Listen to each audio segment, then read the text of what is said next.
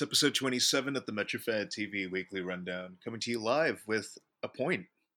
Yeah, I mean, that feels nice to say. Lenz and Fernando coming to you live. Um, After an eventful game in Saturday against Sporting Kansas City, what do you make of that whole mess? I don't know, kind of a mixed bag, wasn't it? Yeah, I mean, one is always better than zero. Three is better than one, but I'll take one. It felt good knowing that we really could have walked out there with 3 points against a very good team. Um, Kansas City isn't their position. I don't excuse me. I don't think is really representative of where they will be at the end of the season, what kind of team they really are. So yeah, I mean, we went to a team that is just a good team and that historically play well at home, and we put it to them. I thought there were a lot of good things to take away from that game, and kind of tied in with some positive things we saw last week despite the loss. I think maybe we can potentially start seeing some things kind of turn around a little bit. Yeah, I mean, I was pretty.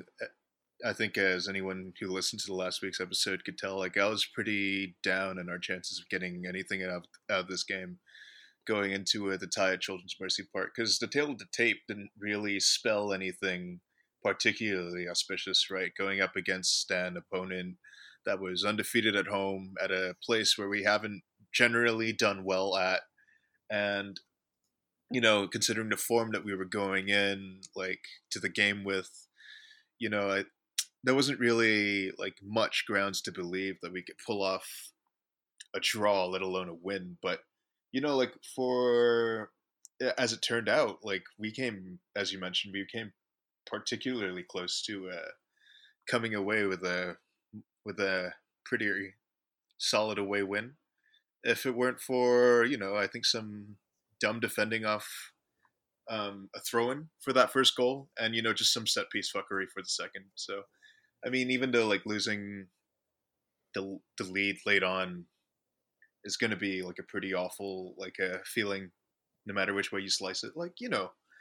I certainly categorized it as a step in the right direction. And on the topic of this, I think what was a bit encouraging this game in particular was the fact that we actually managed to create some chances in open play.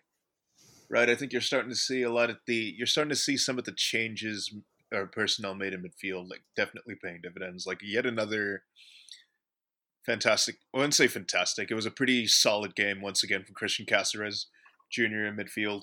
Providing the assist on Danny Roy's equalizer, and then just in general, it's starting to resemble us again to a degree, right? I think that's certainly the takeaway that I got from this game. And anytime that you can go into somewhere formidable like Children's Mercy Park and put yourselves in a position to win the game, that's just a job well done. I think So I think definitely baby steps in the right direction. I hope that it starts turning into wins. So I guess we'll begin our discussion there.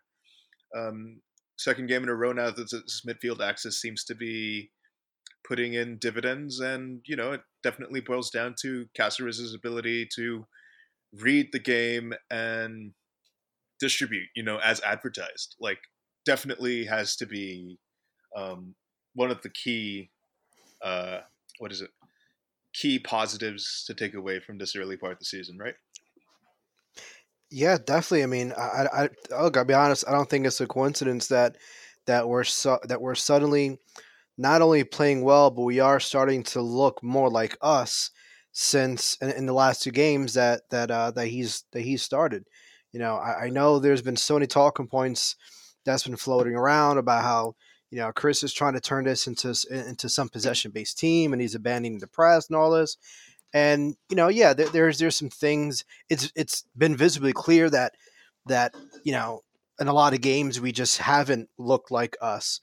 But I've been of the mindset that yes, maybe Chris was tinkering a little bit with them, trying to maybe be a little better on the ball, but a lot of it came down to just how the team was playing in terms of the formation and guys in the field and what they were doing and were not doing and how that negatively impacted. The biggest one being when you're not winning those second and third balls. I mean, not only does that make you more susceptible to getting countered, which happened quite a few times, but if you're not winning those second and third balls, you're essentially losing the chance for those quick transitions. Once you start losing balls in midfield and it just starts getting like ugly, but not like the good chaotic, kind of ugly. You kind of start to lose things, and then you know it just disjoints everything. Everything just kind of becomes a bit of a mess, and not having that guy to kind of take care of those moments and help win those second and third balls and kind of just be there to clean up in different ways hurt. So now having him back, now having someone like that on the field, I think it's been very noticeable. Again, I don't think it's a coincidence that we get someone who's able to do those things. We get someone on the field who's able to win those second and third balls, who's able to cover ground, not even in terms of just pure athleticism. We've talked about this so many times about, Casper doesn't have the pure athleticism of Adams, but just his positioning is so well. And I felt like in this game, it was another game where, you know, like I would notice with him in down in Rebel 2, where he would just show up in places and you're like, how did he end up over there? Like he doesn't have the physical capabilities to cover as much ground as he did, but his positioning was so well and just how much he helped clean up things in the midfield gave confidence to everyone else around him to be a little bit more aggressive. And we saw that. We saw the team being able to press harder. They were transitioning quicker. They were linking plays better. They were throwing more guys forward. I mean, again, I don't think it's a coincidence. That role is so crucial to this team and how this team plays. If you don't have that, you're just simply not going to look like yourself because you're not being yourself. Your key component to that is missing. Just like if you're missing, a Kamar Lawrence, how that unbalances things. If you're missing, that roaming 10.5, it unbalances things. If you don't have a good center back who can, play so high up and but still be able to, to emergency defend, that unbalances things. And that's one component. So yeah, I think Hasseris is quickly cementing himself into the first team as being basically a must start, and I think these last two games have shown it. So I guess of the one, I guess, problem area figured out, maybe potentially, from the first few weeks of the season. I think it'd be good to say though that this team still very much remains a work in progress, despite Mm. like the relative uptick in performances and results in recent weeks. And I think one of the bigger problem areas now, especially after the shall we say contentious incident in injury time, is definitely the fact that the attack for the first few weeks of the season generally still hasn't been great, and the numbers that were returned from their output from the early part of the season definitely not great either, right? Like I think we put up an expected goals for of 8.74, I think, through the opening 6 weeks of the season, compared to our expected goals against of 7.35 or something like that, I believe. So like the tail of the numbers there definitely kind of reiterates like a hypothesis that we've been working with um, for the early part of the season. Like that um, the team as a whole just generally isn't creating enough from open play to make up for the fact that um, to make up for the one or two really dumb mistakes that have led to chances on our end, right? So I think you kind of saw a bit of that again this game, on the defensive end anyway. With I think the first goal off of that throw in was the goal that I was more mad about than actually losing the lead late in the second half, because that just kind of came down to some, once again, like just absolutely poor lapses in concentration. right? Like I think coming off the throw in and people losing their mark and being thrown off by Johnny Russell's movement in the penalty box, like that was that was kind of the thing that I was definitely a bit more incensed about, saying that this reared its head again. But I think I'm on the topic of the attack. Like, I mean, why this game looks slightly better, in my opinion, was because we were actually creating chances in open play. I mean, we hadn't really seen that much, I think, the past 2 or 3 weeks. And, I think, especially when you look at how it went down for the first goal, like that came down from Christian Cáceres playing a ball in from deep over the back line into the path of Danny Royer. And, it's when you see stuff like that, like, and it's, That was like the most creative pass, like the most dangerous transitional pass I think I've seen so far this whole year, yeah, no, and then or there was one of at also the least. fact that, like, I think you saw Kaku starting to get more involved, playing balls into the channels like he did, like for quite a fair bit last year, right? Like you definitely had him hitting a mirror for that what is it, that through ball into right hand channel late in the first half that resulted in that goal being chalked off. Hmm. I think that was midway through the first half. It's stuff like that we hadn't seen much of this year, suddenly kind of coming back and becoming, becoming a bit more apparent. I think in the way that we attacked Sporting Kansas City this game. And on the topic of that, I mean, like even prior to his, him getting a taste of the red mist and losing his head completely, like in the last minutes of energy time, like it was probably the best game that we saw Kaku play all year. And I think, like it was a very stupid dismissal in the end that kind of cost us. That's gonna be costing us actually. I think for the next week, if not slightly longer. But even in spite of that, like you definitely tell that this was probably the best league game he's played all year. Just in his Yeah. ability to kind of link everything together. Yeah, definitely. I mean, I think again, I think this I think it's kind of a trickled effect of just the midfield in general just being better and playing better and kind of just being cleaner in general. Chris, he made a couple of tactical changes throughout the game that I thought he did, was pretty solid. Um, but he looked like he had more confidence than he's had in a while. He definitely had more space than he's had in a while. He just looked comfortable. This is probably the most confident I think I've seen him this whole season. And Gaku's a guy that seems to kind of ride on confidence. Um, he had that first half of the season. I mean, he was on pace to break Sasha's assist record, and I think a lot of that had to do with confidence. He came in and he just lit it up in that first half of the season. So I kind of saw that same twinkle of happy in his eyes for at least part of the game.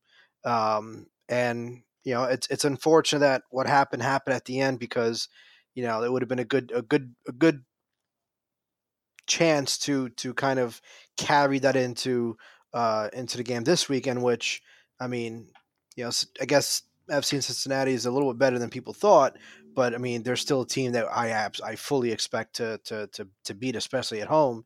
Probably a good candidate for him to kind of ride that confidence on. So it's a shame that I'm sorry, not Cincinnati, the Revs.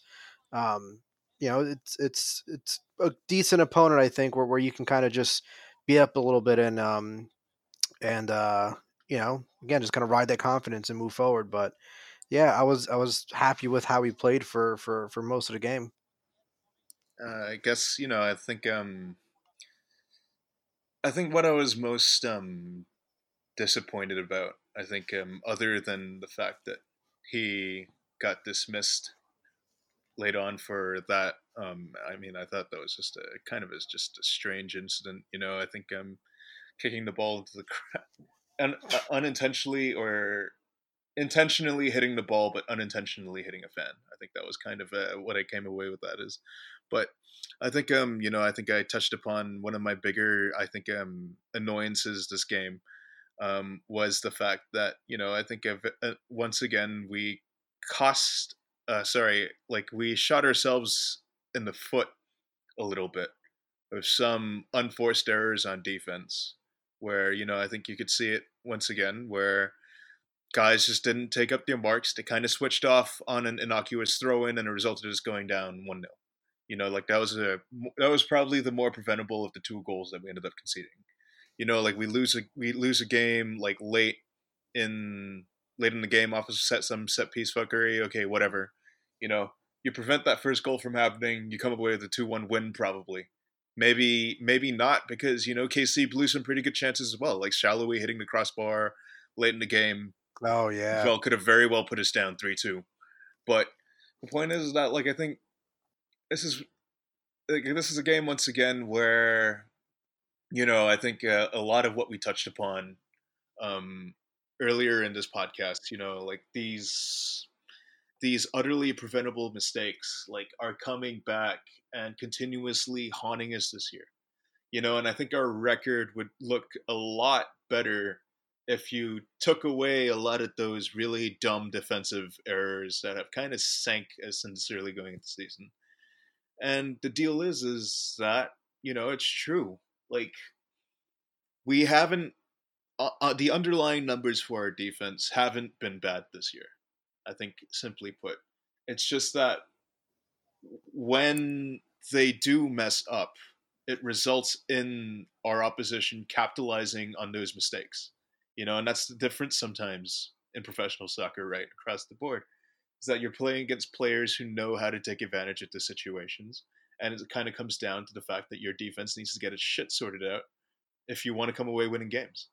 I think again, I think when you look at the first goal, like you have to ask questions of Tim Parker. You have to ask questions of Connor. I mean, Connor Lade's Connor Lade at this point, right? Like I think we've drilled The this. first fucking goal. We've drilled this. What you call it? We've drilled this over and over again. That one of the bigger, I think, maybe failings of the front office has been finding, a fungible replacement or a fungible depth fullback for when Kamar Lawrence isn't ready to go. Because I think a lot has been riding on him keeping good health, and it's kind of cost us a number of points early on in the season. You don't really like that happening, really. So I guess to open this can of worms again, I guess maybe this is where you kind of have to start wondering if maybe start throwing Amro Tarek out there. Maybe start thinking of or starting to think of potentially like looking to bring someone up from Red Bull 2, I think, by mid-season, because I don't think Connor Lade at second choice left back's going to cut it, really. No. If we have any plans of being serious contenders this year. Yeah, I mean, I feel bad because we've been harping on this, especially me, for months now. Since the playoffs. I flat out, I just don't think he's good enough anymore. Like I really don't. And as every game he plays, I feel like it just becomes more and more of liability. I mean, look, Kansas is a good team, but that's kind of the problem. You might still be able to get away with that against lower teams, but with how poorly the defense has been playing this year, I don't even think we have that cushion anymore. If Parker and Long were just were just beasted it, should even Amir, if they were just beasting it the way they were last year, and they were kind of handling those moments, like, okay, maybe you can kind of cheat a little bit again against some of the lower teams, but our whole back line has been pretty shitty this year. Every single one of them have had absolute fucking howlers, some more than other ones, but as a whole, they've been absolutely fucking horrendous. And I just don't think we have that leash to now just throw in yet another position that's just not up to par. It's simply not. I mean, he got rocked in that first. I think it was the first goal.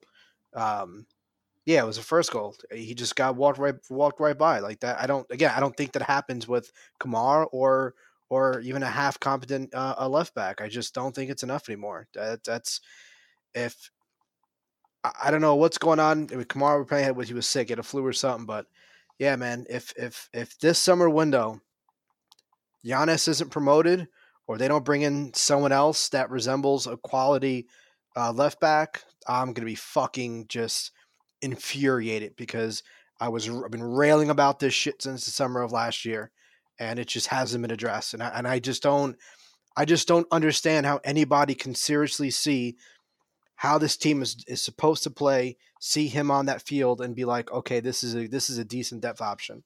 I don't fucking get it. I really don't, and I don't want to ramble along about this yet again for like the 15th time this fucking year, but it's really really getting old. It's been old, not getting. It's been old at this point, you know. And again, with how the team as a whole has just not been playing as well, you're not doing yourself any favors by throwing another position under the bus. It's unacceptable.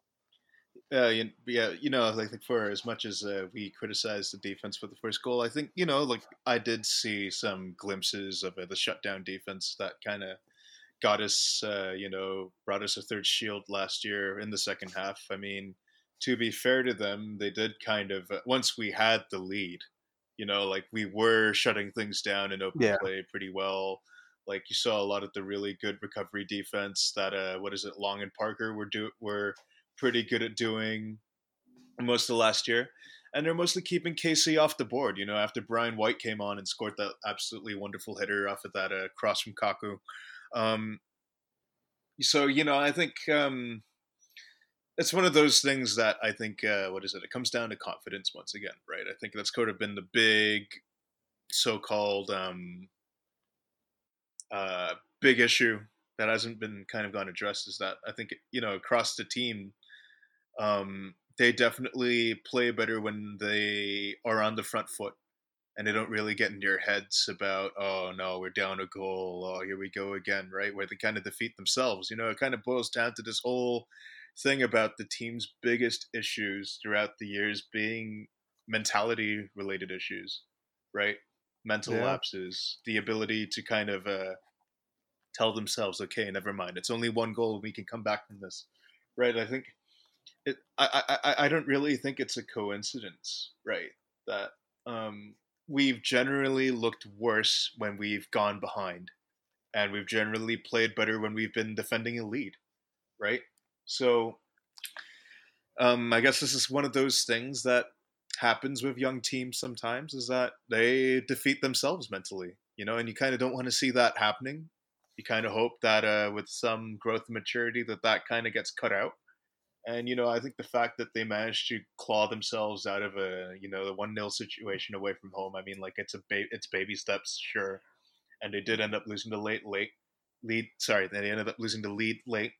But I think what was good is that, like, at least in this game, they didn't quite defeat themselves again, right? After going down a Mm-hmm. hole after going down to on a goal in the first half. I think at least that's what was kind of nice to see, is that second half comeback. You know, should hopefully give them some confidence going forward that they can get themselves out of really sticky situations, because we saw it all last year, right? We Mm-hmm. saw them salvage really bad situations for all of for most of 2018. So I mean, I would have hoped that they remembered that they were capable of doing things like this because of this game. And I hope that this is sort of like just a building block for them to build more confidence, and that the confidence that they've regained starts translating into wins. Yeah, I mean, for me personally, my second biggest take for that game. First one was definitely how much Castros has changed his team in just 2 games. My second big one is their mentality. This is the first game where I saw them go down a goal and like the way they carried themselves was totally different. They didn't put their heads down. They weren't sulking. They weren't crying. They didn't look deflated. They didn't, they were getting huffy. Like they just kept playing.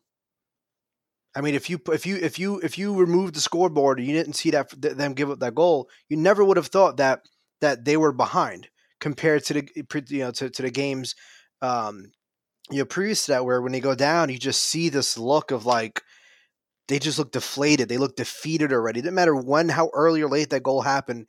There was just a sense of almost dread in their faces and their demeanor and how they played. I didn't get that this time at all. And they gave up the goal pretty early too. I think it was on like the 23rd, 24th minute when they gave up that first goal, and they kept on playing. They kept on playing aggressive. They didn't put their heads down. And for me, that's a big meant for the mentality of this team that has suffered greatly this whole season. That I think is important, and I hope it wasn't just a quick little blip. I really do hope that something happened last week, or something's happened during training where that kind of that heart and fight kind of sparked back into their heads where they know that they're good enough. Maybe part of that is just they saw how much better they've been playing, and they could feel um, they can kind of feel themselves uh, creating no chances, and they knew that they could actually come back versus maybe the some of the previous games early this year where they drop a goal, and they kind of almost know that their chances are low because they aren't creating the chances, and they know it's an uphill battle. So sometimes your mentality is also based off of how you're playing that game to begin with. So you know just kind of seeing the overall confidence being built within that team during the game from start to finish, I thought was a very, very, very positive, very positive thing. So I'm definitely excited about that going forward, and hopefully we see that level of confidence this weekend away. And you know, one other thing I'll mention is last year, I think it was shit. Ooh, I forgot how many games it was, but it was like an overwhelm. I think it was 18. I think it was 18 games or something like that. That they won. They scored first or some kind of. It's a stat along those lines. So I mean, this team last year did an incredibly good job at scoring first, and the way this team plays, regardless of how the opponent wants to play, scoring first is massive for your style of play and for your confidence because now it forces the other teams to play. And one of the problems they've had this year is they're not doing that. And whether even all these teams are playing who are trying to sit back a little bit or to try to play direct, once they get that first goal, they have no reason to play anymore. They have none. This game was different, because it's Kansas City, and we mentioned, we had mentioned this last week that at least for me, my hope going into the game against Kansas City was we knew that they're not cowards. They weren't going to at home try to bunker down or drastically change how they were going to play. We knew that they would play how they would play. They knew that they were going to play flat out, like they were going to, they were going to go to goal. They weren't trying to, you know, uh, uh, uh, kind of change their identity just to defeat our press, which would fall into our hands. In some ways, it did. Um, so even though we didn't get the goal first, you saw that fight, you saw that hunger in them. So maybe this is if they can carry this on in going forward, that confidence can lead them to start scoring first. Maybe that's the simplest way to bypass or to deal with all these teams trying to bunker, trying to sit back, trying to play direct, and trying to bypass the press. If you score on them first, they can't do it anymore. They have to score, especially if they're home. So fingers crossed that they carry his confidence because I really do think that'll help out a lot. Yeah, I mean, and yeah, I mean, that's the thing. Like, that's the big deal for me. Like you can't defeat yourselves, and that's always been the what is it thing that's kind of cost us over the years, is kind of them defeating themselves. But I guess without further ado, I think we'll I guess we'll wrap up discussion here because I don't think anything else really stuck out for me other than those things. So I'm going to give the stock watch now, ladies and gentlemen. I'm going to be giving the stock ups and stock downs. So a big stock up, obviously, once again, will go to Christian Cáceres. Um, Pretty big performance in midfield. I don't think that really can be denied. I really do think that this should probably be the pairing going forward. Also going to give a big stock up to Danny Royer, actually, who had probably the most Danny Royer game that's ever Danny Royer. I think so. That's something you might expect from Royer at this point, like a goal, pretty well taken goal, and generally starting to look pretty dangerous off the ball. I think probably, I mean, just a pretty solid game all around from second option, but also a pretty nice stock up for season debutant Brian White getting a big goal off the bench off of the diving header. I think it's now what I think 2 goals in 2 appearances for him. Hmm. Yeah, I think that's I don't know. I think that's pretty cool. I think he definitely should probably get a look. Maybe I think should get more of an extended run with how I think just to see if he can as a playmaking up top and his ability to link up play will be able to get the best out of Bradley Wright Phillips in a two-striker formation, or maybe even Matthias Jorgensen in a two-striker formation. That remains to be seen. So I'd definitely like to see him get a bit more of a run. So stock downs, and I wanted to give him a stock up because for the entirety of regulation, he was playing a fantastic game. But uh, stock down, I think, obviously has to go to Kaku for just kind of losing it the way that he did. I think late in the game, and it was a. I mean, I thought that some of the reactions were definitely going a bit over the top. Like I definitely do draw the line at saying the guy should be deported. I draw the line at saying the guy should be killed or assassinated. Um, but what cannot be denied is that like that was just an absolutely stupid way to get yourself sent off and suspended for the next game. And I think it's kind of at the point where you kind of have to wonder if the guy just kind of has some I think emotional management problems because of how much he kind of ended up subtweeting the team in the off season and then throwing a temper tantrum after the Santos Laguna game. Like this is where you kind of have to wonder if the guy just kind of needs to start getting his head straight. Not letting, not reacting the way that he does certain things. So yeah, I'm sorry. Kaku kind of needs to have some growing up to do. So gets a pretty big stock down for me just for that. Stock down. I mean, I guess I guess the defense isn't get a stock down this time around because I think what is it? For the most part, like this is sort of like the same level that they were last year. Sorry, last week. So I don't really see any like constant depreciation, but rather the status quo is kind of the same.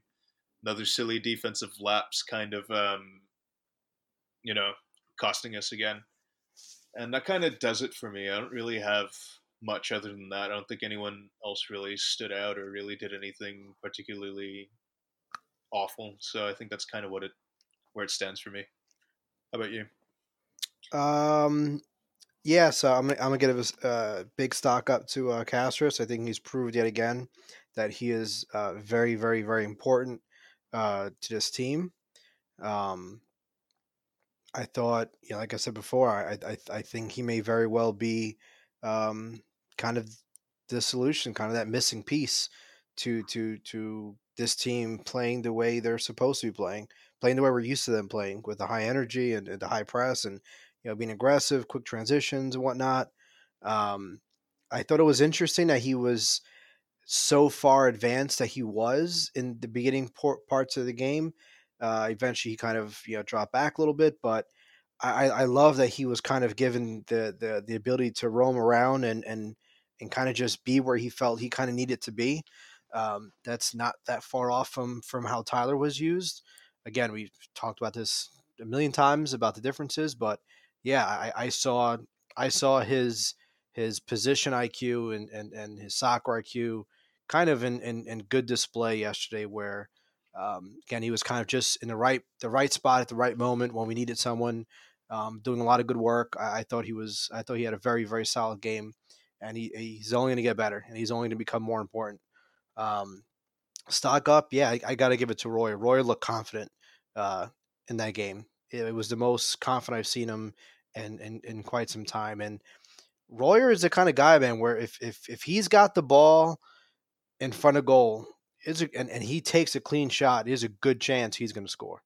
Um, he is there's a reason why he's our second best goal scorer, why he's climbed so quickly up the ranks in this team's goal scoring history. He's a goal scorer, and he kind of made another case yet again of why you kind of have to have him on the field sometimes, even if maybe he's not exactly the right fit. It's when he does what he did, he makes the case for why it's hard to pull him and why he kind of has to be on there.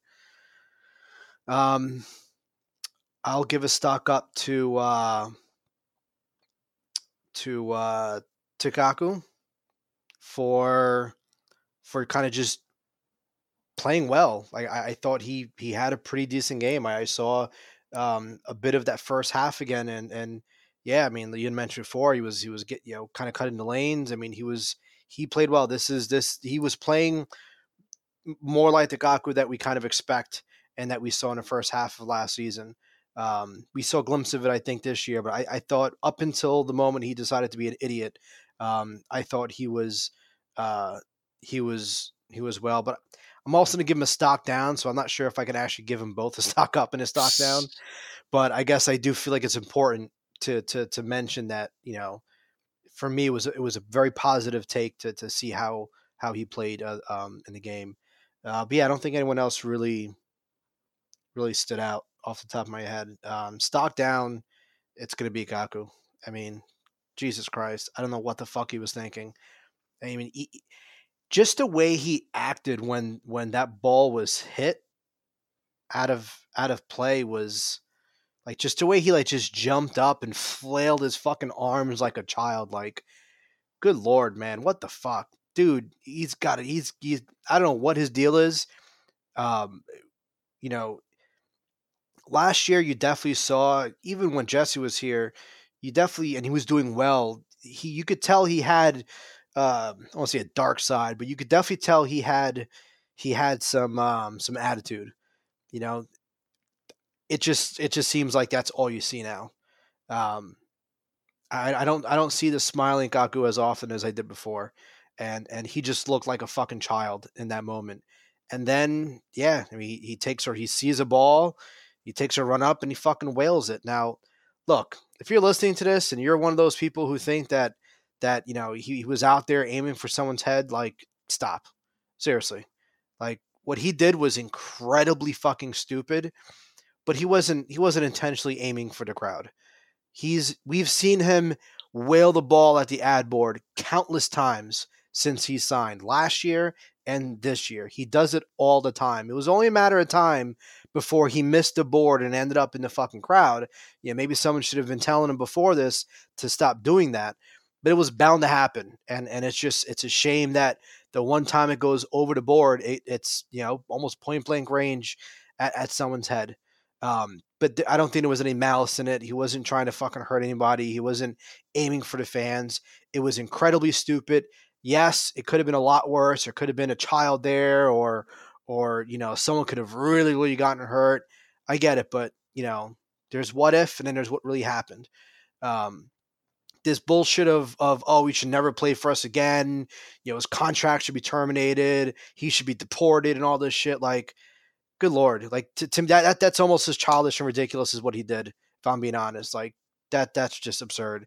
He got his red card. He's going to get a 1-game suspension. If you want to suspend him for like 2 more games, I'd shrug my shoulders and say, okay, I totally get it. But 5 games, 5+ games, 10 games, like I've seen someone tossed, that's just complete fucking absolute, just ridiculous nonsense. That's just emotional garbage at that point. There's no base of logic in that. I'm sorry. It was a mistake. It wasn't intentional as far as hitting someone in the crowd. Like, give him a deserved punishment, give him a fine, and just move on. One thing I will say though is at least his frustration was in the right place. There's a lot of questions of whether or not he's actually all in on this team or not. And I mean, he was frustrated because he was wide open and he had a really, really good chance at creating something to potentially give us the win. So his frustration came from a good place. His frustration kind of gives me hope that, wow, okay, shit. He got really fucking like infuriated at this potential opportunity, at a missed opportunity to potentially, have us go back home with 3 points. That's kind of a positive thing. Everything beyond that, of course, is absolutely stupid and horrible. But I mean, at least there's still passion there for this team, and he still has a fire in him to want to get results. So that's all I'm going to say about this Gaku stuff. Yeah. Oh, and stock down. I'm sorry. I'm just going to give it to the back line. I this is probably the best they've played, even though they've given up 2 goals. But like they got it. They just have to do better in these moments. They're to me, it's the goals they've given up so far have been almost all completely unacceptable and avoidable. Yeah, I guess without further ado, I guess it does bring us to the away trip to New England on 420. It's legal in Massachusetts, you guys. So even if the trip doesn't go so well, you have a little nice come down on the way back, right? Or at least that's the hope, anyway. Before we get into that, though, some curious news breaking earlier today. Thierry Henry linked at the head coaching job for our organization, and I think the rumors sounded pretty outlandish to begin with, and it does kind of appear that they're exactly that, right? They're just rumors. There's kind of begins and ends there. Just a very noisy rumor that doesn't really seem to have a lot of what is it grounds to it, right? It's exactly that. And I guess we'd want to touch upon this for a little bit because it's definitely one of those. It's been a bit of a it's been a very popular topic of discussion online today, and about the question about of whether or not you'd accept him as the head coach in place of Chris Armas. And I think you can see one side of the argument for it, right? I mean, like this is Henri, like the biggest, probably the highest profile name to ever play for this team, club legend in the United Kingdom and in the United States for both the teams that he played for. I mean, and he still does have some of that positive PR going for him from his time as the assistant coach for Roberto Martinez's Belgium, where he was kind of quipped as being this really like cerebral guy, really academic, really good at coaching attacking movement to his team and being really observant. But I think there are some obvious pitfalls here. And I think you kind of have to look no further than his kind of disastrous spell at Monaco for his first full time manager job. Where I think it was rumors of just flat out verbal abuse. Right. I think in his training sessions where I think his training sessions would be him getting really frustrated at his players and then turning it into a giant game of keep away, right? Challenge, Yeah. challenging him to like take the ball away from him, just screaming his heads off at people for not getting like what he wanted them to do immediately. And it's anecdotes like that, and I mean, it is completely anecdotal evidence at the end of the day, but at the same time, like when you hear anecdotes like that, like it does kind of ring a pretty big red flag for me for any potential hiring of Henri.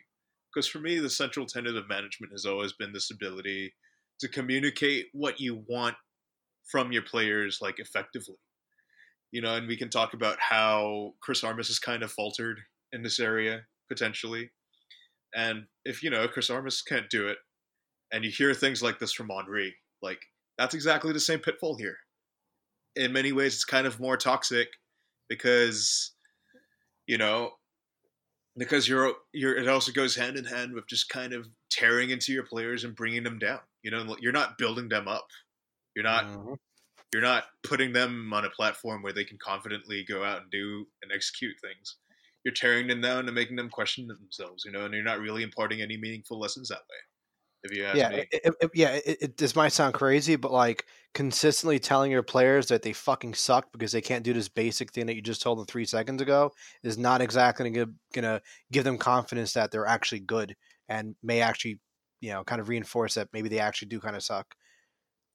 Yeah, and like like one of the things about like these big name players becoming managers for me is that like they never really seem to get that some players will be limited in what they're able of doing, and these things seem unnatural to them because they're just born with so much natural talent that they're just capable of doing such a wider array of things that they don't realize comes as easily to other people as it does for them. Like I honestly can't tell you the last time. that a big name like player went on and became a successful manager because like they're just the level of natural ability that they were born with like just kind of prevents them from empathizing and relating to the problems that other players face. You know, I think you look at some of the other players like we've seen, right? Like I think a lot of managers have to kind of empathize with their players' limitations and their frustrations in not being able to get something, and then finding ways to help them manage that and putting them on a platform where they can confidently execute things within your limits of ability. You know, you can talk about talent development, about thinking of possibilities of what they could become, but there's a certain point with some players where that's just not going to happen. You know, and I think an inability to kind of empathize with the limitations of your players, as well as like an inability to kind of properly communicate what you want to see from the team. I mean, like those are two major red flags when it comes to appointing Henry as the manager for me. Is why like I think it would kind of be. I mean, I don't think it made much sense from an organizational standpoint to begin with, but and I didn't really see it happening from the go. Uh, you know, like if it does end up happening, which I don't think it will, like it wouldn't really strike me as being a very sound decision from this organization. You can talk Yeah. about, oh, it's a high profile signing, it's going to put butts in seats. We don't win trophies for attendance or media buzz. Okay? Like, if the hiring potentially has an impact on impeding the on field product, it's a bad signing. I Yep. don't care like how big his name is or like how much of a legend he is. Like if just because you're a legend doesn't mean you can coach a team properly. Like, would you take Diego Maradona then? I wouldn't. Yeah, I mean, I don't know. It's people tend to just really, whether we're talking about managers or we're talking about players, people very, very, very often, unfortunately, especially in this fan base, seem to like kind of just focus more on like the name, on the optics, more than what's kind of underneath. And really, this is a perfect example. Forget all the big, the 34-year-old big names that's been fake rumored to come to this team over the last couple of years, who people just fawn over like, yeah, sign him, even though it wouldn't make any sense at all. Just when it comes to Henry, like yes, he's one of the greatest players of our generation. I get it. He was fucking horrendous at Monaco, and yes, Monaco as an organization were fucking terrible, but when you start hearing all these stories about what was really going on in his training sessions, I'm sorry, that goes beyond just Monaco was a dumpster fire. His managing and his management was just a dumpster fire too. This whole hardo shit of like demeaning and degrading your fucking players is like, the way a real man learns the fucking sport is the most nonsensical, fucking stupid garbage I've ever fucking heard. Like, if anyone who thinks that like a manager should basically just treat their players like shit, like they're some kind of badass, and like yell at them and slide tackle them on purpose and teach them a lesson, goddamn well, if your boss walked into your fucking job and treated you like shit, you'd walk right the fuck out. Right the fuck out. There's no employee in the world that fucking goes to the bathroom and rubs one off when their fucking boss treats them like shit. It doesn't fucking work like that. Like, I'm so tired of hearing this hardo bullshit that people have about this fucking sport. Really, any sport. It's so stupid. That's not how you, especially in a team like this, an organization where you're the core part of your existence, or your belief system as an organization is like developing youth.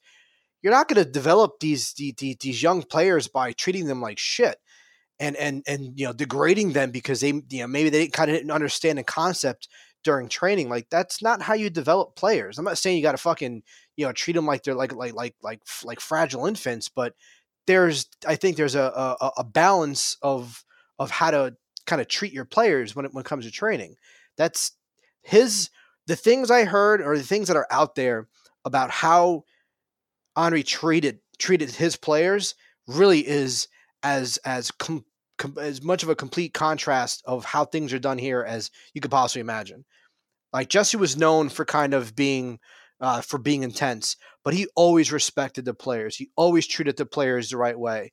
He never you never heard of stories of him like demeaning players or treating them poorly. He may not play them. He may he may maybe doesn't give them opportunities that maybe they might deserve or some shit like that. But he always treated them with a level of respect. Chris Armas is as much of a player's manager as you can possibly get, almost to a fault at this point.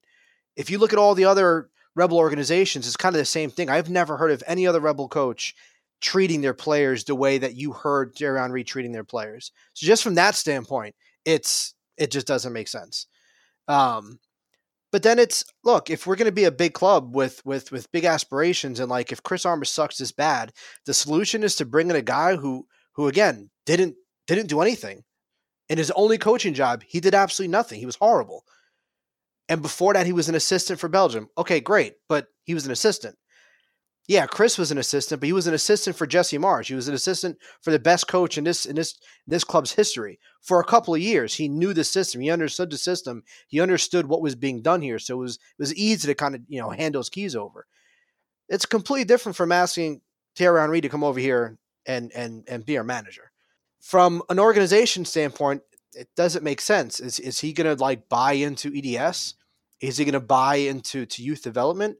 Those are two extremely important things because look, the team isn't going to hire a manager that's just going to abandon this whole system and everything that they've created from 2015.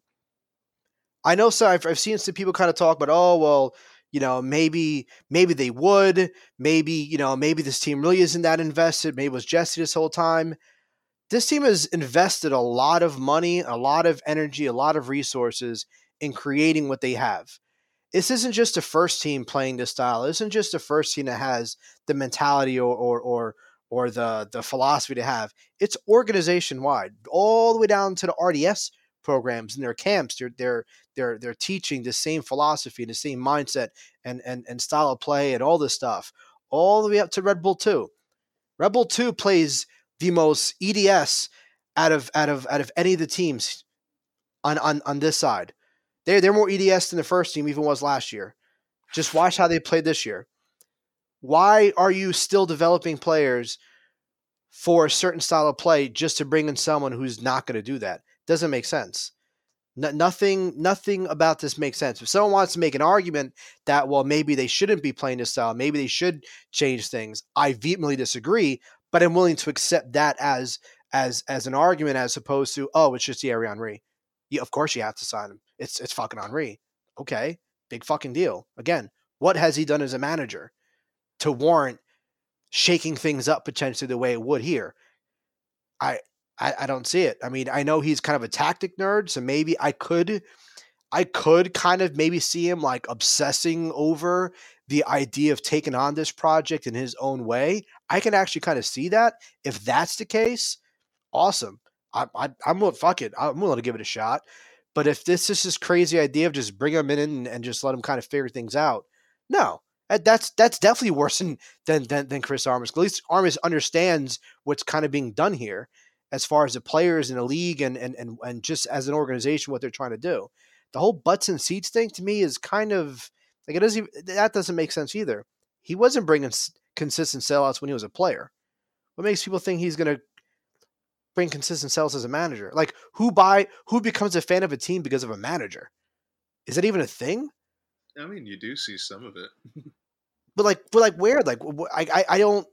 Like I don't see the team selling like getting new season ticket holders or getting a 3,000-4,000 seat a ticket bump per game because Thierry Henry is a manager. No, yeah, that's the thing. No, yeah, that's the thing. I mean, like it's true. Some managers have this massive pull, but it's mostly fans of the current team being excited about the guy coming in and taking charge, as opposed to creating new fans out of people who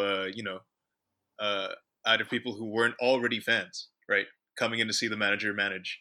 And the thing is that like you can look across the river for a great example of a manager that didn't put butts in seats. I mean, it was Patrick fucking Vieira. Yeah. You didn't even need to cross the Hudson River to go see him. You could just take the 4 train up to Yankee Stadium, and their attendance declined year after year. With him as the manager, like you saw it with your own 2 eyes. Manager isn't going to put butts in seats. I don't know. No, I don't really. I it's it, yeah, yeah. it's just it's a weird concept to me. Like I don't see how that makes sense. And okay, what happens if he ends up sucking? You think those same people are going to make the effort to come just to see Thierry Henry like now suck as a coach? Of course not. So you've now lost the small percentage of current fans who are just randomly excited about Thierry Henry. You've not brought in new fans. So what are you left with? You're just left with still a shitty team. And what one thing I want to mention about the whole big name thing is he's he's not farther removed from like being like in the presence in the minds of most soccer fans as a being a big player, if you know what I mean. Like he's of course still a big name, but to like younger generations, which is, let's be honest, that's the target of this team. I'm not going to get into this because I don't want to like be disrespectful, but I think it's pretty clear that there's a certain demographic that this organization focuses more. I'll use that word more than other demographics. And that demographic, I don't see, like, I'm sure they know obviously who Thierry Henry is, but he's not in their minds the way some of the current big names are. So I'm not even sure that would, for that group of demographics, if that would even be a big deal at all. Because again, like, this is, he came here 9 years ago. 9 years, almost a decade ago, for when he was actively a big name player. That's not like for a younger generation like that you're trying to pull into. It's not really something that you're gonna kind of focus on. You'll get a current big name player who's playing now, but you're not gonna bring that in for like it just. And it's weird. It's just the idea of bringing in Thierry Henry for like butts and seats. I don't I don't see that happening. No part of that makes sense. It would kind of run contrary to a lot of what we've come to believe this organization is headed in. I think it would definitely have me reconsider what exactly the end goal of this whole organizational game plan is, right? Because it seems like we'd be stepping back to the Eric Soler years and Mm-hmm. nearly Red Bull Arena era. So, but Now I guess again, but again, though, if he were, I don't think this is happening for the record at all. But if he does come as a manager, look, if it's like very transparent and open and saying like, no, he's totally all in on what we're trying to do here, and he's definitely wants to take what we've done and elevate it and continue on with it. I'd be more open to it. Like, okay, fine, let's go for it. Thierry Henry, go his tactical nerdy brain, try to learn EDS and implement that. That actually sounds kind of cool. I'd be down for that. But I don't think that's that would happen. If he does come here, I still don't think it's going to be as a manager. I could see him coming in here to fill in the head scout role that we don't have anymore, or maybe the academy director role that we also don't have anymore. Not a manager. I guess like if it is as a manager, it does remind me of someone that we are going to be facing into coming just this weekend, actually. And this is going to be my hot take. It would be a lot like Brad Friedel at the New Yeah. England Revolution, right? In a way, this whole harder shit, not being able to like really have a plan for what you want out of your players, other than yelling at them and being really toxic about it. Like, yeah, I mean, just look at Brad Friedel's New England Revolution, who we are going to play this weekend, ladies and gentlemen. Their record speaks for itself.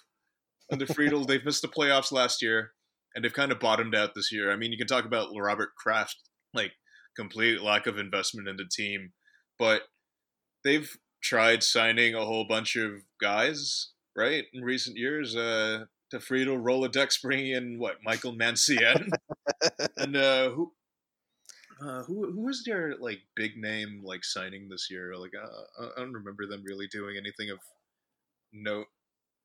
But the point is yeah, I mean, just looking at Brad Friedel's New England Revolution, like it's kind of amazing at how much this team has managed to take a step back with someone like him in charge, to the point where they're like just very consistent bottom feeders for the Eastern Conference. And I mean, look, Gillette is has traditionally been a very tricky place for us to go and get a result, but the point is that this is still like probably one of, if not the worst team in MLS. and of how listless they've been, with how uninspired they've been through the opening few weeks of the season. Like this is a team that we have to beat up on.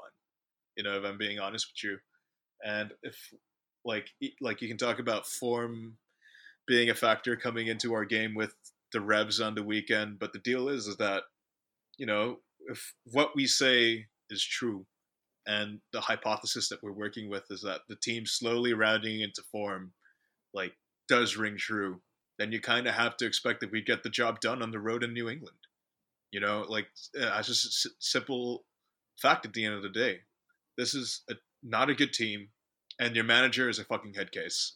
You have to pick up 3 points at Gillette if you want to take yourself seriously this year. And I think that's why it'd be another one of those kind of really good, like, litmus test games. And I really hate the fact that every single week so far this season, I've talked about our upcoming game as being some sort of litmus test as for the year. But that's just kind of how it's been, of how slow the start has been. If you really want to talk about the Sporting Kansas City game as being like a turning point, or a point where you're starting to see more things coalesce, then you have to expect that result will be built upon on the road in Massachusetts. Simple as that at the end of the day for me. So that's kind of that's going to be the difference between a false dawn and sort of like expecting the team to start picking itself up again. And I think I'm a bit fatalistic, admittedly, because I've finished watching Sunderland Until I Die recently, and when you saw the number of false dawns in that documentary, you're kind of like, oh shit, like how deep does it go?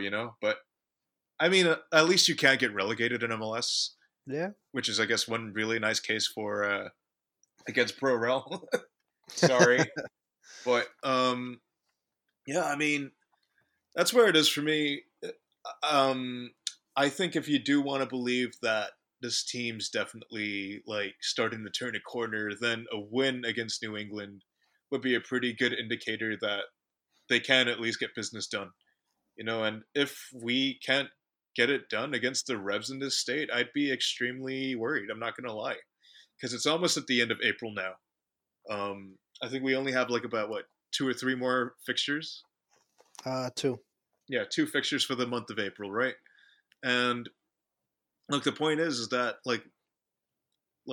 um, the point is that, like, as I said in the last episode, I can't 1 month of bad results. Okay, sure, whatever. 2 months of bad results is where I kind of start questioning a lot of things of what's going on, and a lot of if we're going to even be good enough to do what we need to contend this year. And I don't want to see that happening, because it means that I think that's where you also have to start asking major questions of the sporting director and his ability to prepare the team and bring in the requisite talent to put the team in a position where they could contend this year. And I don't believe that you could bring back all the guys that we did and not put out something more palatable to watch on the field. I think that would just be a massive failure on the part of management, a massive failure on the part of talent recruitment. I think the major building blocks for me, I think, is how they solve this problem of the attack going into this game, right? Because we know BWP ain't BWP as much anymore, and Kaku's going to be out for this game. So now the question becomes, who's going to be generating our offense, who's going to be creating our opportunities, and who's going to be putting them in the back of the net. And the expected goal numbers, some of y'all are skeptical in XG, whatever, that's fine. But the numbers indicate that the attack just simply hasn't been good enough this year by any stretch of the imagination, in traditional or advanced analytic. Whatever it is, to indicate that this team hasn't been good enough in attack. Simply because we haven't been creating chances and really good opportunities, and we haven't been generating a high volume of shots in really good areas. So yeah, that's the thing for me is our main chance creator is going to be out for this game. So who steps up to pick up that playmaking mantle, and how do you solve this issue of the main goal scorer who's been generating so much offense by himself the last 3 or 4 years, suddenly like hitting a massive slide in form and condition. Who picks up the slack for him? That's a major question that hasn't quite been addressed yet this year. That we kind of have to ask ourselves going into this game at New England. Now with Kaku out, and now with BWP out. No, and now with BWP in decreased form that he is, who is going to pick up the slack in the offense now? And that's going to make the difference for us on the day. It kind of touched upon it before, where it kind of sucks because there were definitely some good things to carry into the next game. One of which was Gaku. I thought he played very well. He wasn't fantastic, but there were certain things about his movement and his passing and some of his playmaking that I feel like we've been missing. And to see it was like, okay, this is awesome. So to now not have that for this game, it definitely sucks. And I really don't know what the lineup's going to look like at this point. I can't even speculate because we've seen so many different looks in the last couple of weeks because Chris is trying to figure things out and trying to find the right pieces for for the right teams and the right whatever it is that he's trying to do. To in a way that allows the press to flourish in its best possible way. So I don't even know what the roster is going to look like. What I will say though is Bradley still is a big problem. He had, I think, one, maybe two good looks in the last game, but he hasn't. I think he's got one goal in the last like 15 games or 18 games across all competitions or something like that, or maybe in just MLS. Like he's just been bad for a while now, like extending into last year. And the thing about last year though, which is a little weird, and I guess kind of makes me concerned is, last year we were drastically underperforming in our expected goals. So they were getting chances. He was getting chances. He just wasn't putting them through. And now he's not getting chances and he's still not putting them through as, you would expect him not to. But the few chances he has gone this year, he can't seem to get them in. So, what we're losing kind of the heart of our creativity. And I don't know if we're gonna be able to really replace that in a high enough level to kind of just give Bradley some great chances to just get that goal, just kind of get him going. I don't know, man. I'm gonna be honest. I really, really, really, really, really think it's time for Chris to start considering just flat out benching him for the start of games. He's not scoring. He's not scoring enough. If it wasn't Bradley, if it was anyone else, he would have been benched a while ago. And it's at the point now where, we're sitting in ninth place. Granted, it's still pretty early in the season, but it's not like we have a lot of games at hand with the teams above us. It's going to get to a certain point where, you really, really, really, really have to start asking some big questions. And we're about to finish up in the second month of the season. And like you said, 1 month, okay, fine. But by the end of this month, it's going to be more than 2 months because our season started before March. This team, he just hasn't looked good. The team really hasn't looked good since even the end of February when Champions League started. So I don't. It's not that I don't feel. I feel okay about the game tomorrow, I guess, just because we have seen some good things in the last couple of games that I think you can now maybe collectively start piecing things together and say, okay, certain things are starting to work and this is why, whatever. But if our best goal scorer is not scoring consistently and your second best goal scorer can be a bit streaky, how are you going to win games? And to me, that's forget everything. Forget the press. Forget the midfield. Forget all that stuff. We got to score goals, and we're not scoring goals. When your leash is that short, when the margins are that thin because your back line are giving up stupid fucking nonsense mental mistake goals all the time, or more frequently they should be, and you're just not scoring goals. I mean, it puts a lot of pressure, and I don't know. I don't know what the key is here. I really, really think that Chris is going to have to make some big decisions. And you know what? I should have given a stock up to White. Now that I think about it, I thought White was yet again came in, did his job, got a goal, and kind of changed the look of the team quite a bit. You have White, who's low key been pretty solid for us in his few appearances, and you have Matthias, who you spent $2.5 million on. At some point, if Brad continues to not do his job, you have to give the chance for one of them or both of them to prove themselves.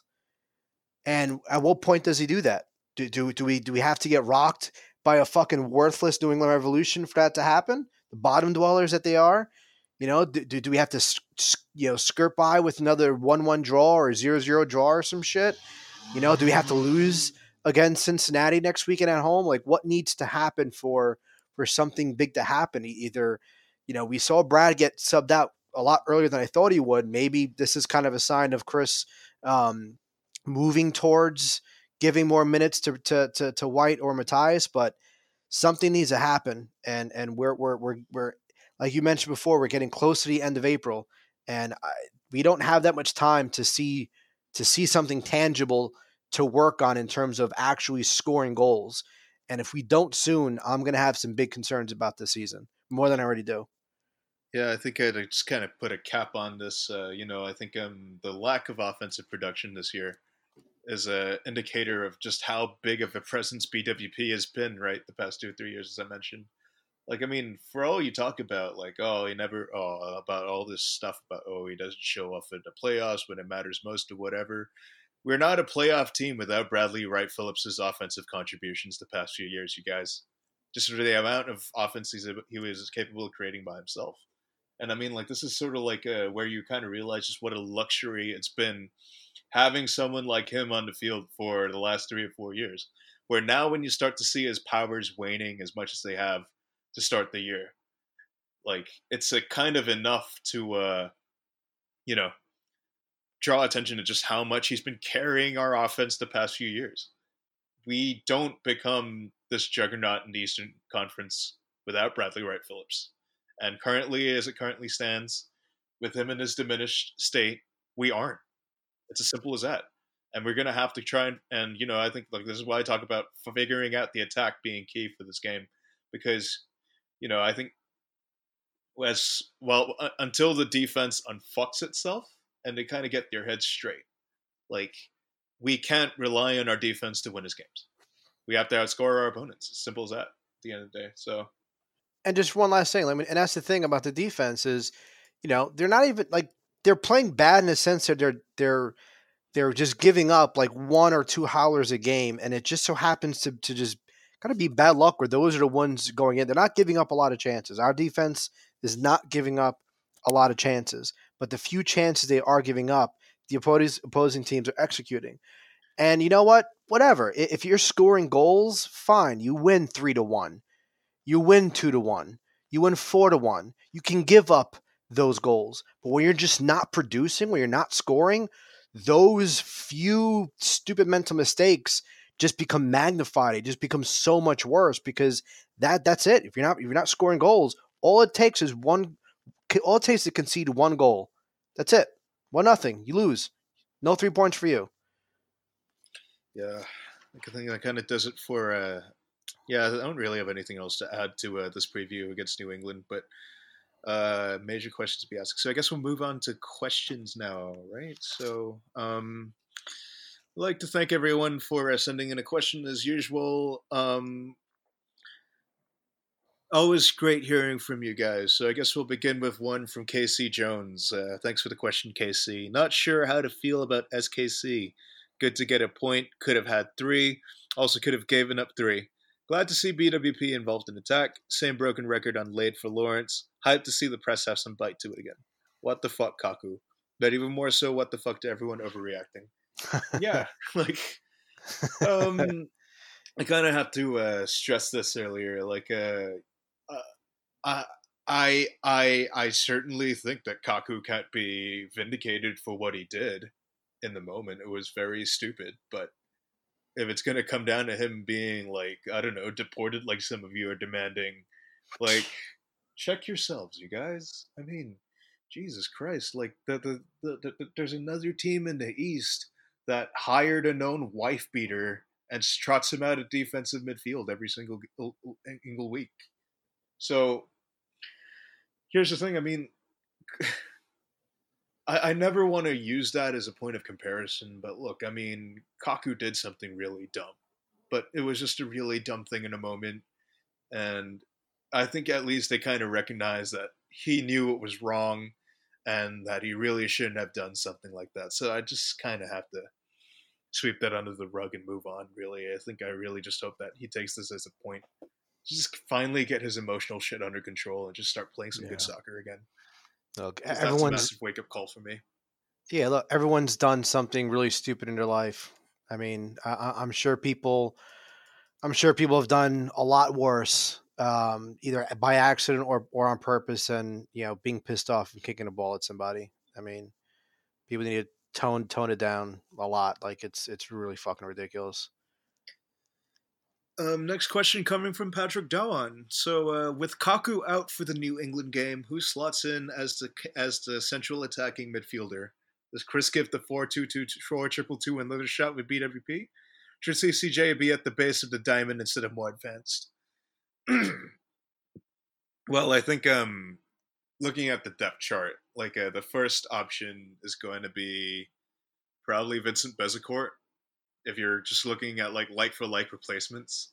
But one thing I might want to see if we stick to the lone striker formation, maybe you trot Caceres, Rizza, and put Sean Davis in as the 10. Or you switch Rizza and Sean Davis around, Rizza kind of playing as like an advanced destroyer and CCJ and Sad like acting as the anchor. But, I think it is true that 4-2-2 is another like possibility. I mean, hopefully Alex Muil is back in time for that, because I think it seems to be that they plan 4-2-2 to get the best out of Alex's capabilities, right? So maybe what you do see 4-2-2, if we do go with 4-2-2, is a top two with BWP and White or Jorgensen, one of those two. And then the second two in that will be Rizza and Muil. Sean Davis and CCJ is like the base. So, I think I'm with Fernando in this one. I don't really know what to expect on the road in New England at all. Like, I'm probably only going to have a sense of what goes on when I see the starting lineup. So, yeah, I mean, your guess is really as good as mine. But CCJ being at the base of the diamond instead of more advanced, I think like you've seen some really nice positional interplay between him and Sean Davis, where it really does kind of function more as like a double pivot nowadays, I feel. So like when CCJ advances, like Sean stays back and covers. Sean goes up and covers. Sean tries to go up. CCJ turns back and covers instead. So you're starting to see, like, I think instead of a more specialized like destroyer and deep lying playmaker thing like you saw with Tyler Adams and Sean Davis, you're starting to see it transition more into like a double pivot, which I think has been kind of one of the more interesting shifts with CCJ into CCJ's insertion into the lineup, because it does kind of add a bit more dynamism, I think, into our central midfield pairing to a degree. And, I think anytime that you can have fluid interplay like that, it does kind of move a step closer towards realizing some form of EDS. I think you saw this a bit at Leipzig while Naby Keita was still there. So I think, I don't really think that we should, with that, I think what we've seen so far with them functioning as like a double pivot, I think it's kind of worked so far. So I'm okay with what I've seen so far from the two of them. I don't necessarily see them as being sticking as a sort of base thing. Yeah. Yeah, I think I like him having a little bit of freedom to roam a little bit, but I did notice that when he was roaming around, Davis was kind of reacting to what he was doing. And like you said, if Castros was pushing up, then Davis kind of sat back. If Castros was kind of sitting back a little bit and kind of just cleaning things up, Davis was pushing a little up. So yeah, there's some nice interplay. And look, it's going to take some time, I think, to really see what kind of player he's going to be for us. right? We kind of knew what Adams would be because we saw him getting developed through the academy. We saw him playing for Rebel 2 for a while. We kind of knew what to expect from him. I don't think we knew exactly what to expect from him. We saw him play well in a couple different roles with Rebel 2, but it's different making that big jump to the first team. You know, I think it's going to take some time. It's going to take some time to see what what skill sets um, have moved up, and kind of transition along, to a higher level. Maybe some new different skill sets he's kind of developing as he faces just better competition, and just kind of the rest of the team that's around him. The players are different. They're going to play a little bit different. He's surrounded by different guys. So it might take us a little bit of time in seeing him in different positions and different roles and being used in different ways before we can really start pinpointing, okay, this is probably his best role. This is probably his best position. When these guys are on the field, this is probably the best way he should be used. But the most important thing is him actually playing in order for us to be able to do that. So the fact that now he is getting these minutes, we can start seeing him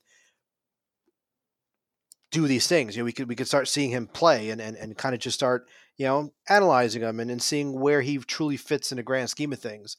Um, the fact that Chris has been kind of changing things up a little bit in the last couple of games, both at the start of the game and kind of some mid-game adjustments in terms of the shape and the formation and roles and whatnot, I think it's good because we're going to see him in a lot of different ways. I think in the next couple of games as he still tries to find that perfect recipe.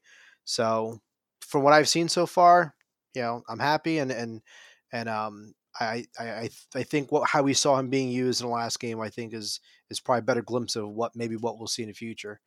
And yeah, for 222, I don't know. I'm if it's going to be maybe you give Brad and Matthias another shot, up top together.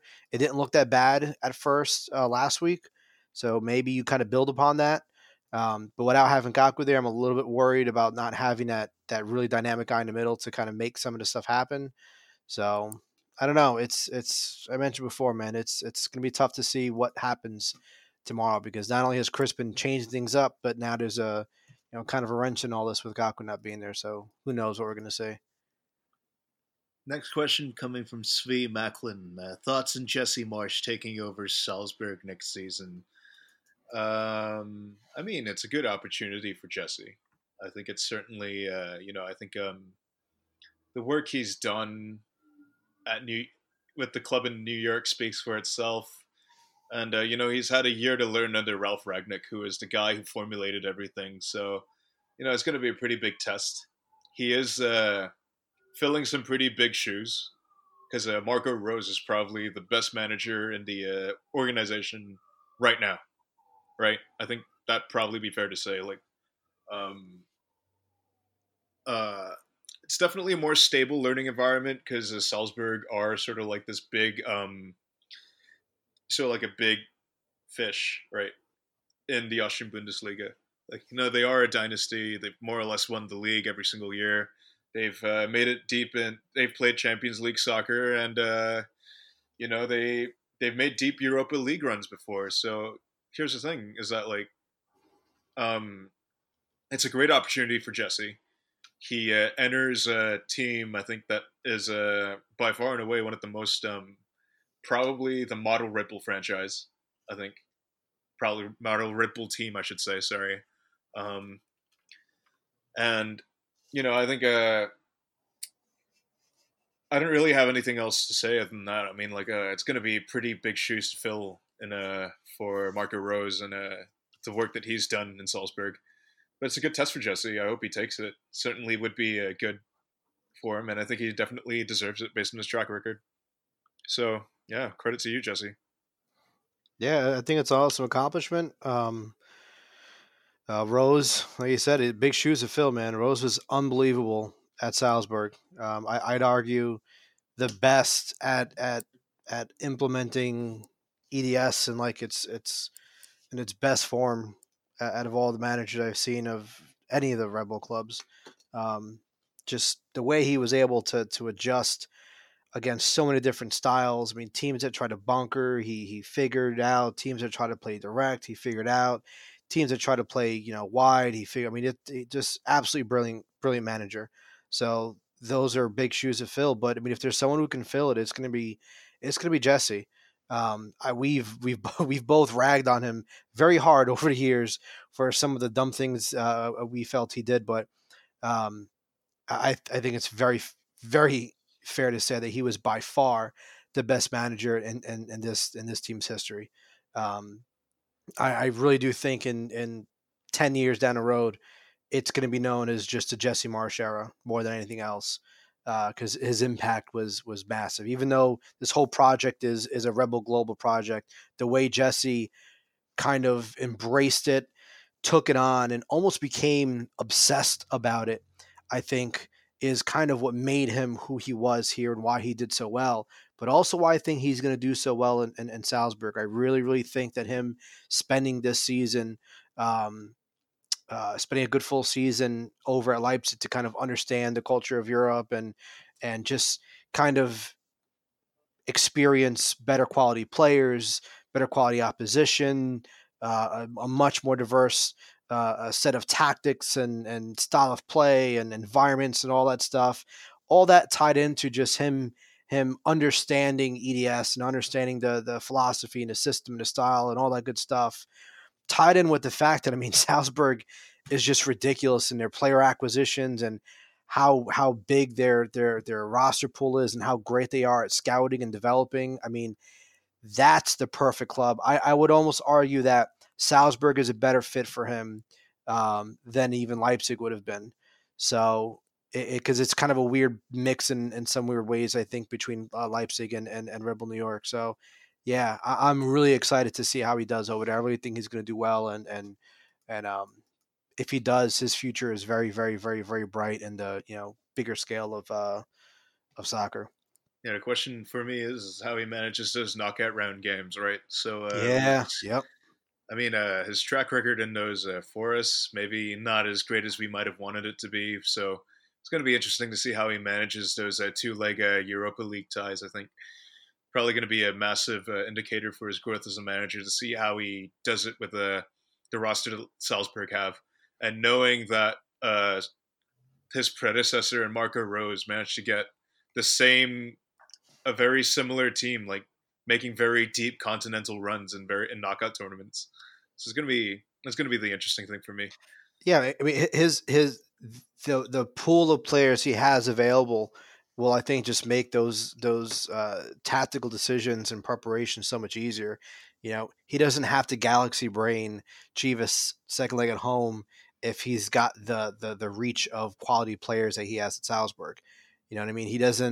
He's not struggling the way he has against fucking a team like the Philadelphia Union if he just has a bigger pool and just a better quality. It sometimes is the kind of thing where look, it's possible he was just maybe some of his crazy ideas would have worked if he just had better players. I don't know, but it's going to be interesting to see how he adapts to much much much harder knockout cup competitions that he'll be facing with Yeah. admittedly a much better uh, quality roster. Last question of the week coming into DMs. Yeah, let's going down to DMs, ladies and gentlemen. This one coming from Jojo. Thanks, Jojo, for the question. Why does it seem as if Robles always chooses the worst time to give his dumbest take? From attendance to stadium atmosphere, and now this latest take on people sitting in the front row. It's all very boneheaded. What are your thoughts on that? Sidebar. I personally feel like Kaku doesn't need any further suspension. A heavy fine will be good enough. Jermaine Jones did something similar in the Eastern Conference Finals of 2014 and was allowed to play in the next leg. The faster we move on from this, the better. And I do agree with that last sentiment. I think the faster we put this incident in our rearview window, the better. I mean, I think for the purposes of just kind of just not dwelling on really stupid things, No, no. everybody knows that it We, was a we need really. we need we need to talk about it every single week until he is fired from soccer. I didn't realize that this was a Sporting Kansas City podcast. Now I'm sorry. Yes, he needs to be arrested. You're Fucking a fucking God. MLS digital shill. I knew it. Like, We're ending the podcast with this episode, unfortunately. Nah, but what was it that Robles said exactly? Was it like he should kind of know the risks of sitting in the front row or something? Nah, he says something like, I guess that's what happens, or I guess it's a price you pay when you sit in the front row. Okay, I mean, like, okay, yeah, I mean that is pretty stupid from Luis, right? I mean, I can't really look at it two other ways. I guess I get what he's maybe trying to do. He's trying to shield his teammate. He's trying to, like diffuse some of the criticism that's been kind of levied their way. But at the same time, I mean, like, yeah, we know the ball that there's a possibility you're going to be struck by the ball if you're like close to the field as you are. But you don't expect like a fucking dude to just kind of blast it at you at full strength Yeah. from like point blank range just because he got pissed off at the fact that he didn't get the ball late in the game, right? An errant shot, a clearance, okay, sure, whatever. But like being blasted in the way that Kaku blasted that poor fella, I mean, like that was probably the best struck ball I've ever seen him hit his entire time here. If I'm being honest with Well, you. I'd argue it was the worst because he was aiming for the board and he completely fucking missed. He was like 10 feet away. Yeah, no, that's true. That's why he's not getting assists. He can't even hit the Yeah. board 10 feet away. Yeah, that's the thing for me is, I mean, I think, yeah, I mean, Luis just kind of has to read the room better, man. Like, you can't really pull any at this huckster bullshit, right? Gently poking dudes in their ribs and being like, I mean, that's kind of silly to me. I mean, but I think at the end of the day, like, if that's what Luis said, I mean, I do understand where it comes from, but I don't think he kind of communicated what he meant in the best possible way. You kind of do have to read the room better and just kind of know that. I don't think people are going to be taking this as a laughing moment in any sense of the imagination. Yeah, I mean, he's got a tendency to kind of say some dumb, perplexing shit, which is funny because I mean he takes his sweet time talking all the time. You think he'd have enough time to actually think about what he's about to say. Um, but yeah, I mean, I'm sure he was just kind of him trying to diffuse the situation by kind of just making a lighthearted joke. They went across to the they apologized to the fan and all that stuff, and apparently there was another moment of apologizing afterwards. Maybe him reading room was, oh, it's not that big of a deal because we apologize, he's okay, and haha, let me go and make this stupid dad joke. Yeah, he's got to, like I said, he's got to read the room better. Um, he tends to make some oddball uh, choices sometimes, but like at the same time, you know, maybe part of that too is him kind of trying to take some heat off of Gaku. He is the captain. I like half joked about that, but maybe there was something there. Uh, maybe he really was just trying to make it seem like it wasn't as big of a deal, just maybe to kind of protect Gaku a little bit from um, some of the abuse he was getting on about what he did, which it was a piss poor way of doing it if that's what his intention was, but it's Robles. He says a lot of things sometimes, all Maybe the time. Luis doesn't just isn't aware of these things because like he's not online that much, Yeah, so it he could be doesn't read that the too. Yeah, comments. Maybe yeah. I don't know. Moral of the story here is, I guess you can be blissfully ignorant if you just stay offline. So yeah, you don't have to tweet through it, you guys. Is what I'm trying to say. I don't know. Like, let's Yeah, see. I mean, you have Robles who's extremely offline, and then you have Gaku who's extremely online, Yeah, too uh, online. that's the two genders right there, ladies and gentlemen. I guess that kind of does it for us here. So thanks again. Thanks for everyone who sent in the question and interacted with us as usual. We actually no, I think what is it like? There will be no episode next week because I'll be away. Where will I be? Well, that's for you to find out, and for me, that's for me to know and for you to find out. But yeah, um, without further ado, we'd like to. I mean, from behalf of me and Fernando, we'd like to say thank you for listening and tuning in once again, and have a happy 420 in New England for anyone making the trip up. Because remember, It's legal in Massachusetts, ladies and gentlemen. So, that being said, Mr. Fan TV saying make good decisions, smoke responsibly, peace. Later.